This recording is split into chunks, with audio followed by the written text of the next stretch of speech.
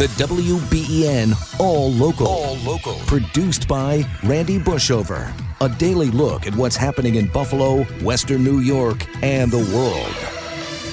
I'm Susan Rose. I'm Brian Mazurowski. Outside, it's a humid start. We've got 72 degrees in Buffalo. Across Western New York, people running for public office are gearing up for primary day tomorrow. But why in June? WBEN's Max Ferry has the latest on an early start to the political season. I do still think people are getting used to the fact that we have primaries in June.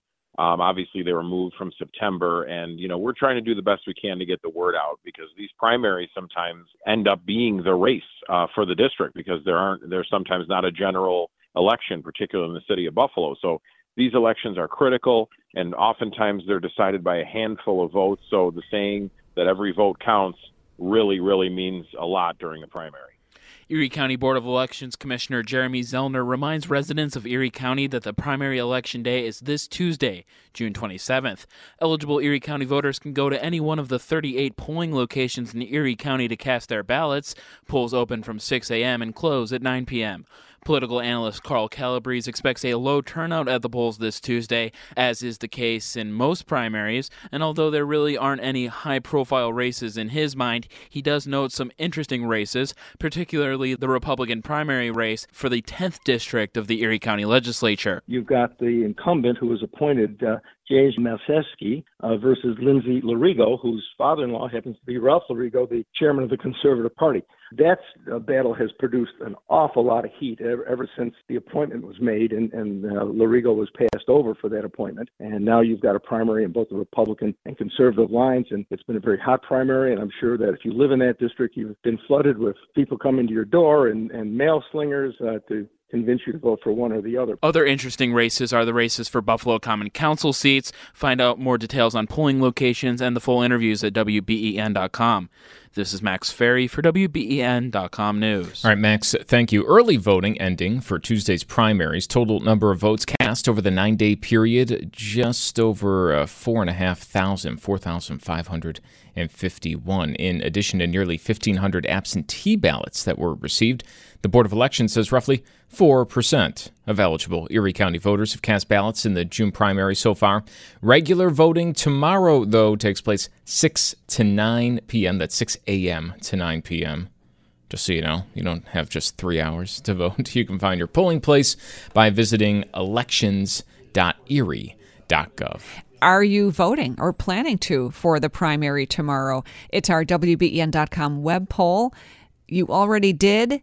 Yes or no? Right now, 67%, the biggest block of voters, have checked no. 22% say yes, and 11% say they already did. You can check in with us at WBEN.com. Closing arguments expected today in the trial of a former Florida sheriff's deputy accused of failing to confront a gunman during a school shooting. Former Broward County Deputy Scott Peterson is facing child neglect and other charges as prosecutors say he failed to confront gunman Nicholas Cruz as he opened fire inside Marjorie Stoneman Douglas High School in 2018, killing 14 students and 3 staff members.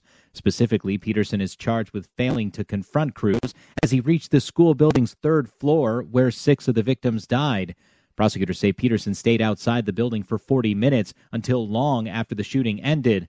Peterson has said because of echoes, he couldn't tell where the gunshots were coming from.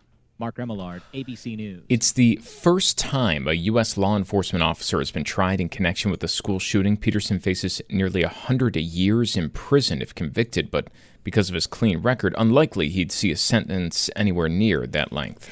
Back at home, Bills Stadium construction getting started in a noticeable way. We're starting to finish up some of the early work, the prep, so the site fence has been established to secure the perimeter. We're working on temporary power and other utility relocations and establishing some utilities to be used during the construction project. And as most people can see as they're driving by, we're underway with the mass excavation of the work around the property and in the Stadium Bowl. That was Vice President of Stadium Development with the Bills, John Polka, as construction construction crews working to build the new Highmark Stadium along Abbott Road in Orchard Park continue excavation work on site, which includes a blasting phase of the project that will start Monday and last for around 5 weeks. The preliminary plan is for crews to conduct 3 blasts per week over that time frame, but as Polka points out, there are factors in play that could alter the timeline. It's obviously dependent on how the productivity goes, what the weather does, a lot of factors that go into it, but right now we're planning for the end of August, beginning of September to be the end of any of the detonations on site. At that point, we should be down to the bottom of the field level. Friday's test blast was pretty much what Eric Matuio expected of the process and doesn't feel too concerned about the upcoming blasts on site affecting his home or anyone else's dwelling in the community.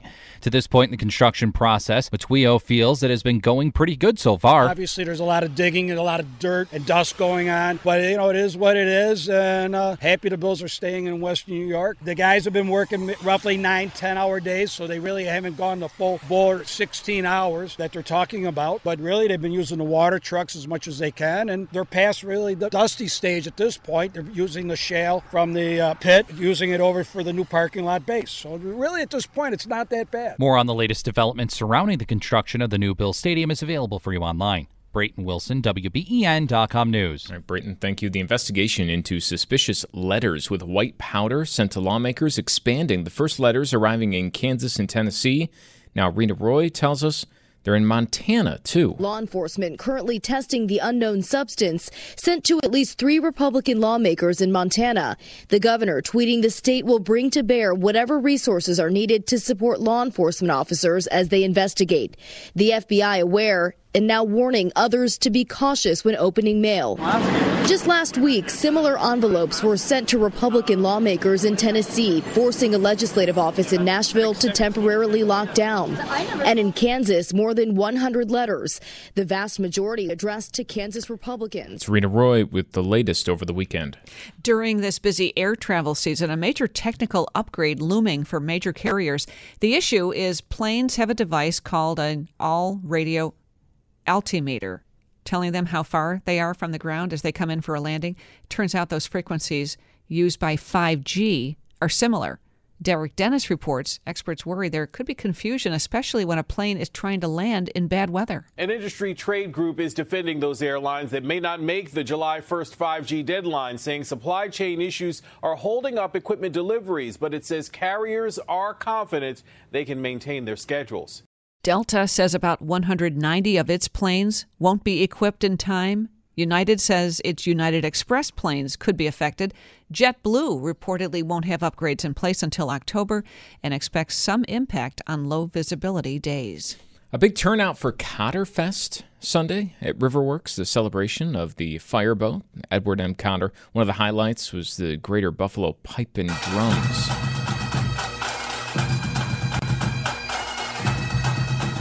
Fireboat was outside of Riverworks spraying water from its pumps and nozzles. All proceeds from the event go toward preserving the 123-year-old fireboat. It was a lot of fun yesterday. That's, when you put the numbers on there, it's even more impressive. Yeah. 123 years and still breaking ice. I mean, that is one strong boat. It's so impressive to see when it's spraying. All of it's from its pumps. Putting on a show. It really is. Makes the waterfront even that more fun those in water the summer. Cannons, it was just great. But a really nice turnout. Turned out to be a great day. And it's a hot one yesterday. It was hot. It was burning. I was outside cutting the grass. I had to stop after 2 strips. I'm like, give me a hat. I know. I'm burning. Sweating, right?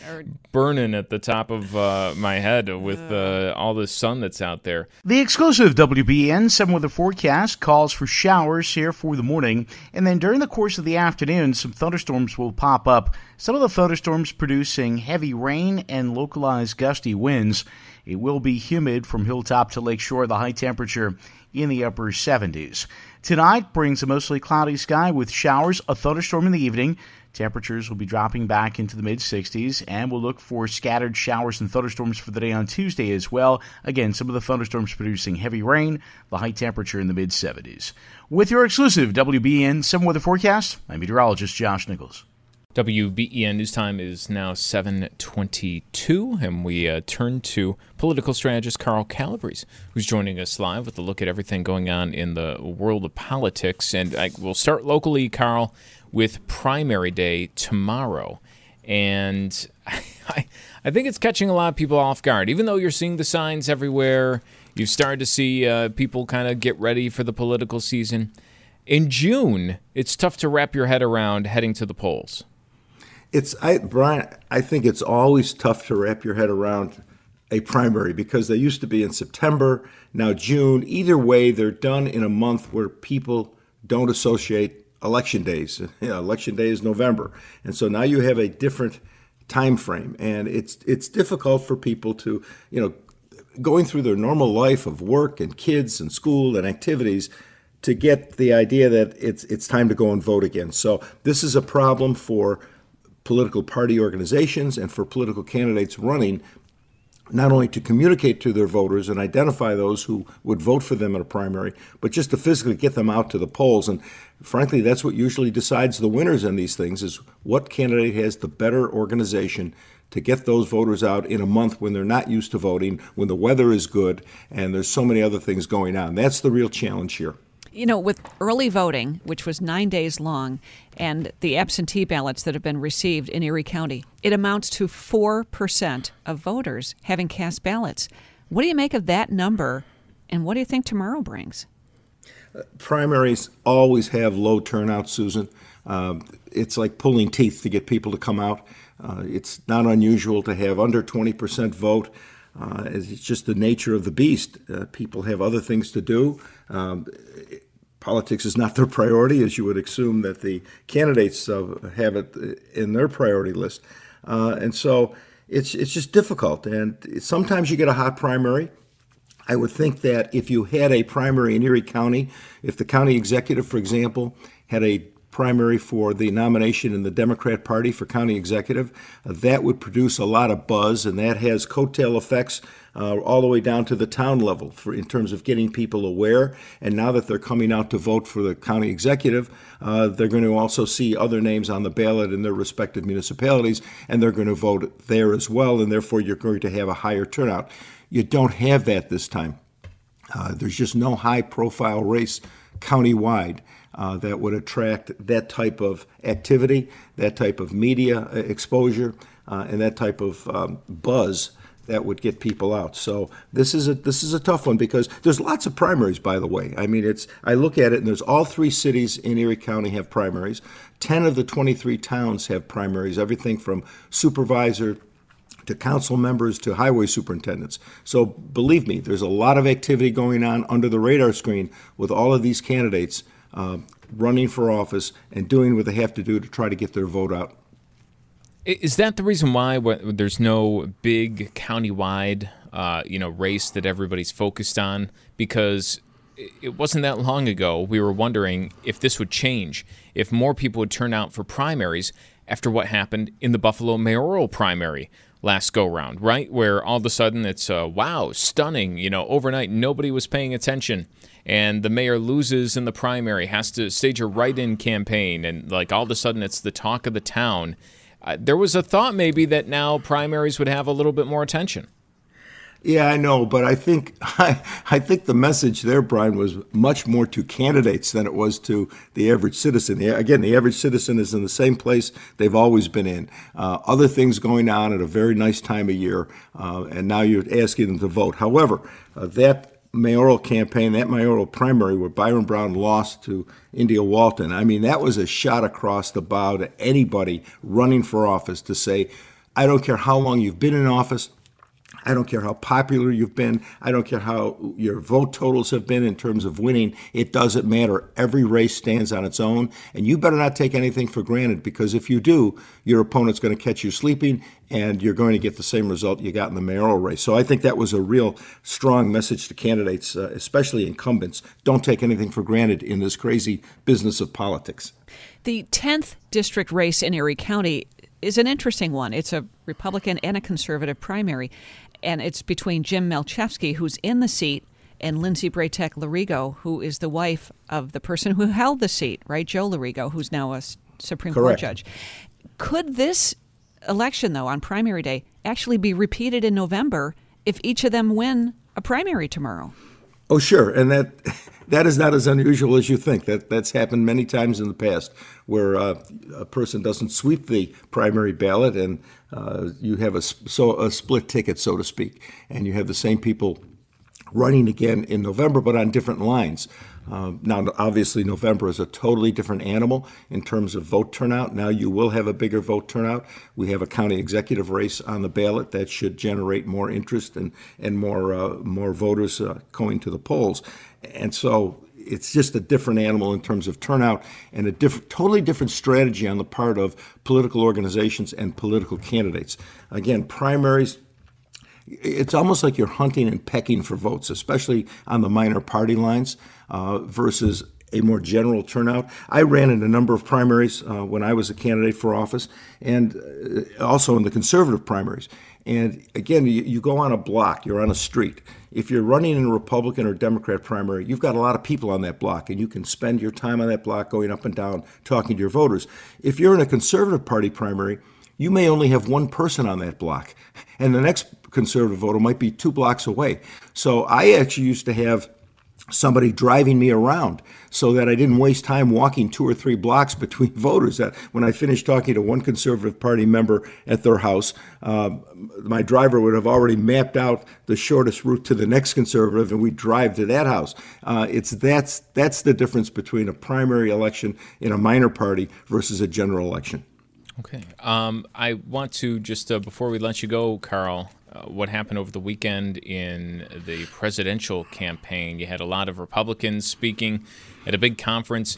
Chris Christie seemed to be the one who was taking maybe most direct aim at former President Trump. Will we see more of that, or is that maybe a surprising move to kind of be so direct? Oh, no, I'm not surprised at all. It's Chris Christie's style. He's, as I said on your show a week or so ago, Brian, he's kind of like the mixed martial artist in this game, where everybody else is a traditional boxer. He told everyone, he telegraphed that he was going to take off the gloves early and often. He's done that, and I expect more of it. If he's on the stage come August for the first Republican debate, that's going to be quite a spectacle. There's no guarantee he will be on the stage because the Republican Party has set up rules, criteria for a candidate to qualify. For example, they have to be in at least 1% in the polls in at least two national polls or 2 national polls and 1 state poll. They have to have at least 40,000 individual contributors from 20 different states. Now, they also have to promise to support the eventual nominee. So we'll see how that works in terms of weaning down the number of people. But I certainly hope Christie's on the stage just from the theater of it all, because he's an interesting character. He is bombastic, and he's going to take off the gloves and he's going to challenge Trump directly. By the way, he challenged Trump directly using his name at a gathering of evangelical leaders, and he got booed for it. So at least with that group, it wasn't a real popular position. That's the WBEN All Local. All new episodes are made available each weekday morning, produced by the award-winning WBEN Newsroom.